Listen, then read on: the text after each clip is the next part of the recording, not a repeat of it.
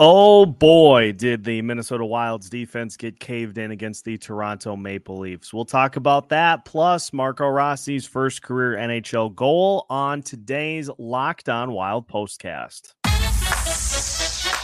You're Locked On Wild, your daily podcast on the Minnesota Wild, part of the Locked On Podcast Network, your team every day. Hey, this is Brandon Duham, and this is Locked On Wild. Welcome into tonight's Locked On Wild postcast. The Minnesota Wild fall by a score of 7-4 to the Toronto Maple Leafs. Man, oh man, was that something to watch. Austin Matthews got another hat trick, and the Wilds got this to a 4-3 game going into the third period before things absolutely fell apart. And I want to, just as we get going, go to the keys to the game for today. We see here, slowing down the pace, that was not achieved. Keeping the front of the net clean, that was not achieved.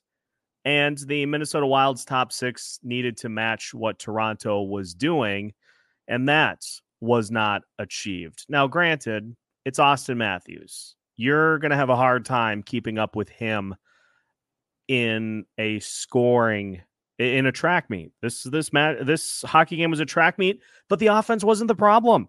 The Minnesota Wild's offense had opportunities early on in that third period to tie the game. And had they been able to continue to chip away, they very likely would have. But the defense was abysmal in this one. Too many instances in which Maple Leafs players were just allowed to glide to the front of the net and score point blank. All of it, I think, perfectly summarized by the William Nylander goal, in which John Merrill is basically gliding backwards while Nylander comes up the right side of the zone untouched. And he slides in and he tucks one past Philip Gustafsson. You can't hang your goalie out to dry like that. And Gustafsson, not as sharp as he was against the Florida Panthers, but also had no help defensively in this one. Austin Matthews had one of his goals about 10 feet away from the net, just completely uncovered. The Wild were getting set defensively, just left the front of the net wide open. And that just was the theme of the night. And it's a shame because we continue to see really good things from Brock Faber. I thought, for what it's worth, the pairing of Brock Faber and Jonas Brodin continues to play really well. But that may have been one of the worst games that Jake Middleton played in a Wild uniform. And Alex Goligoski, I mean, what do you say? That pairing and then the Merrill-Addison pairing was just not good in this one tonight. And that's why the Wilds lose. And obviously there are bigger concerns, as we'll try to keep an eye on here as the night unfolds. It's just, you may have now an injury to deal with to Matt Boldy, as he left with about 9 minutes to play in the third period. But if you are going to not have the services of Jared Spurgeon at your disposal, that's a huge loss, yes, but you have to have a plan in place for how to cover the ground that he does when he's out there on the ice. This is some of the same stuff that we saw last season at the beginning of the year. Just wide open area right in front of the net. And I think that's the part that really frosts me the most, is that is the one area where it is easiest to score on the ice, is right in front of the net. And there were just countless instances in which that portion of the net was wide open. And it's frustrating. But again, as has been pointed out on Twitter, it's game 2 of the season. Jared Spurgeon will be back.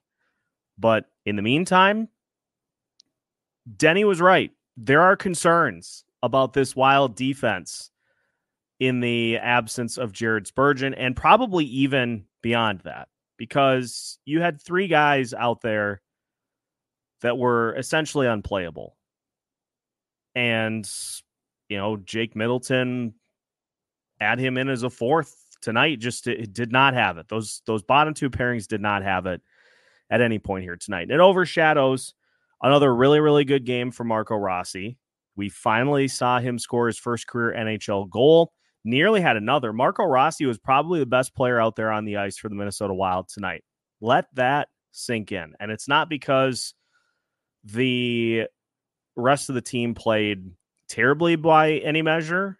It's just that Rossi was that good out there tonight. Nearly had a second goal, mixing it up with Toronto players. Again, it just looks like a fundamentally different player out there on the ice than what we saw last year before he was sent back down to Iowa. So extremely happy for Rossi to pick up his first career NHL goal, and just really glad that he continues to have a sensational start to the season here for the Wild. Brock Faber, again, played well. He had another point here this evening, and obviously you get the first goal of the season for Ryan Hartman, first goal of the season for Brandon Duhaime, and the first goal of the season for Matt Boldy. So even while the defense was getting shredded up in a cheese grater all night, there still were positives to pull from this game, and it's something that is going to have to be addressed as the games go on. And from the sounds of it, Dean Evason was pretty critical of the decor for the Wild. As Michael Russo tweets out, Evason is critical as he's ever been on the D, and especially Goligoski on the third period penalty. Says Brock Faber can't be their best D-man every night with Spurgeon out. That's another thing too, and I don't necessarily it's a weird situation for Goligoski because he was trying to make a point that Ryan Reeves was doing Ryan Reevesy things and should probably have been called for a penalty on at least one of those occasions. But you got to know where you're at. You got to know the situation on the ice. The Toronto power play was doing damage to the Wild's penalty kill. And so he says something to the official to the effect of, you got to call one. And he gets an unsportsmanlike. And I believe the Maple Leafs scored almost immediately after that. It's something that can't happen. For a veteran, you gotta find a better way to get that message across.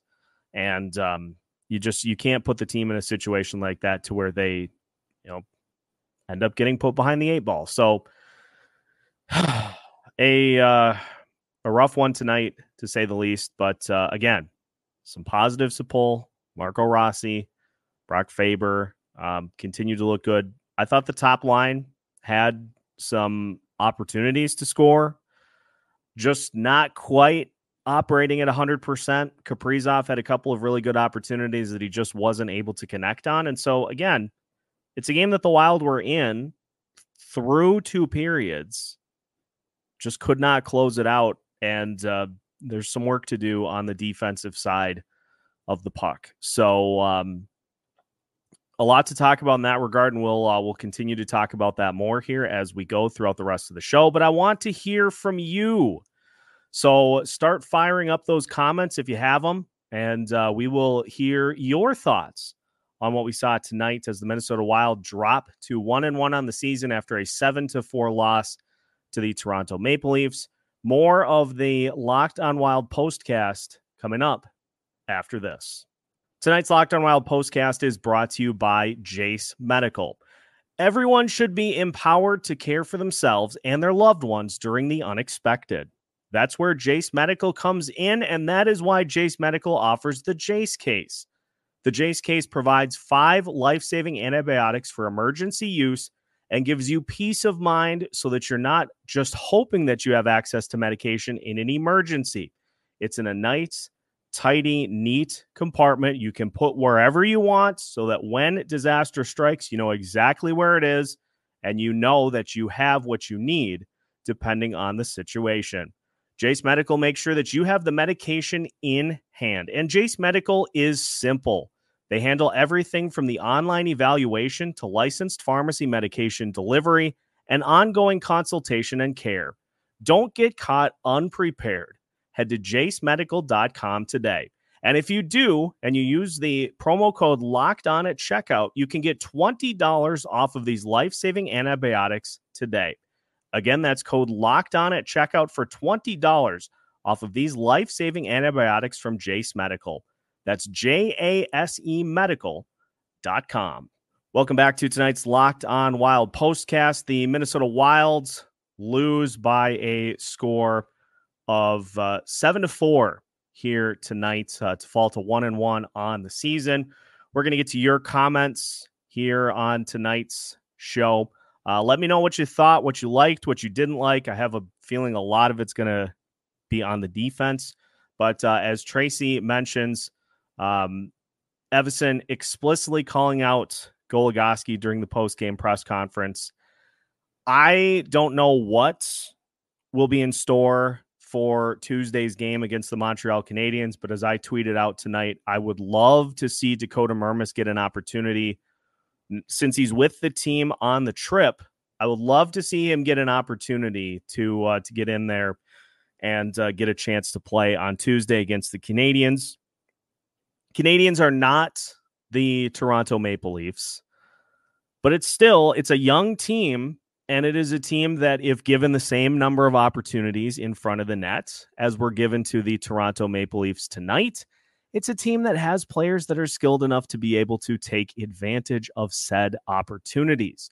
So I'd like to see that. And as Russo tweeted during the game as well, it looked like Bob Woods was tweaking the D pairings at various points. And so the fact that at least was attempted during the game is a sign that hopefully there will be some other changes looked at for the team heading into Tuesday. But again, this all comes down to this being the group of 7 that came into the season.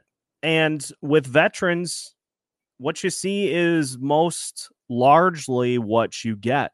You don't have, as you do with rookie players, you don't have these huge swings where all of a sudden a guy has a career renaissance for the most part. What you see is what you get. And what we saw is just a lot of what we saw last year too. And I just continue to go back to that Nylander goal. And I know you're trying to ensure that there's still room between you and the goalie to make sure that they don't get by you for a full breakaway goal. But come on, you've got to at least get some kind of, I don't know, body on a guy, especially with the skills that Nylander has. And Merrill just is gliding back to the net. That was just a microcosm of the issues all night by the Wild D-Corps. As Gary notes, Spurgeon cannot come back soon enough. A million billion % accurate in that regard. This team misses Jared Spurgeon, not only for what he does himself, but it slots everybody back down into a more normal spot in the lineup. And then you have one pairing that you're kind of minute controlling as opposed to 2 pairings that you're having to worry about as the game goes on. So by and large, again, defense, the problem, as it looks like, was just waiting to kind of see if there was any additional updates in the case of Matt Boldy. But as Michael Russo tweets out, Dean Evison with no update on Boldy. He got hit into the boards, again, with about 9 minutes to play in the third period. Did not return. He was in some discomfort with what was cited as likely an upper body injury. So we'll wait and see if we have any update on that. Of course, Alex McLetty and I will discuss it for Monday's episode.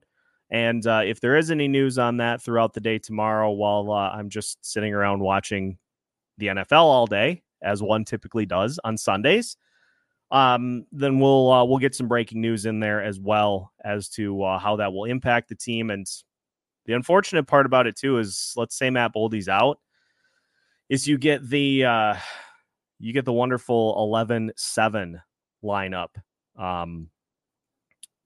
which is just something I can not negatively endorse enough. Just because they're on the road and you don't really have anybody that you can get into town quick enough to be able to help out. So it's likely if Boldy misses time that we're going to get an 11-7. And we'll see. But hopefully that's not a huge buzzkill to the start of the season. Again, just a shout out to Marco Rossi for picking up his first career NHL goal here tonight. I can't say enough, and I'm sure a lot of you have noticed it too. Can't say enough how good Rossi has looked at the start of this season, doing the things that he was not doing last year. But again, it's the confidence for me that really makes him stick out. He got his first career NHL goal off of the rebounded shot that he batted out of the air. But there was an instance in which Jonas Brodin had the puck on the far side of the zone. Rossi set up at the top. He was ready to shoot it. He knew Brodin was going to pass it to him for the shot, and he unleashed a laser. Now, it didn't go in, but he unleashed a laser, showing that he has confidence in his shot, and he wanted the opportunity to shoot it. And then later in the game, he had that partial breakaway, which he chipped at Samsonov. Samsonov had a little trouble with it, and could have very likely had a second goal there if Samsonov struggled. Maybe if he went top shelf, he could have got a second one in. But again, main point is that Rossi looks like he's going to stay this time. The key, as Tracy mentions, Rossi looks like he's arrived as long as he keeps it going. That's the key for Rossi, is to use this early start to springboard him the rest of the season. And so pedal to the metal for Marco Rossi. Just really glad to see him succeeding here in the early part of this season.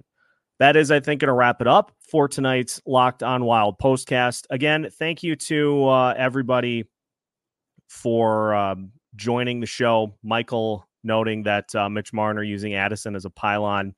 Yeah, that's never a recipe for a good time if you are a opposing player and Mitch Marner is going to work. But again, further speaks to just the defensive issues that this team had all night. Make sure that you follow along with Locked On Wild for content similar to this with our intermission reports, as well as live post games. We'll be rolling out full pregame previews as well.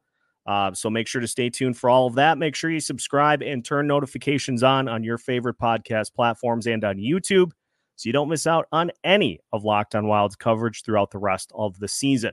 Locked On Wild is keeping you up to date with news and information on the Minnesota Wild, with new episodes every Monday through Friday as part of the Locked On Podcast Network.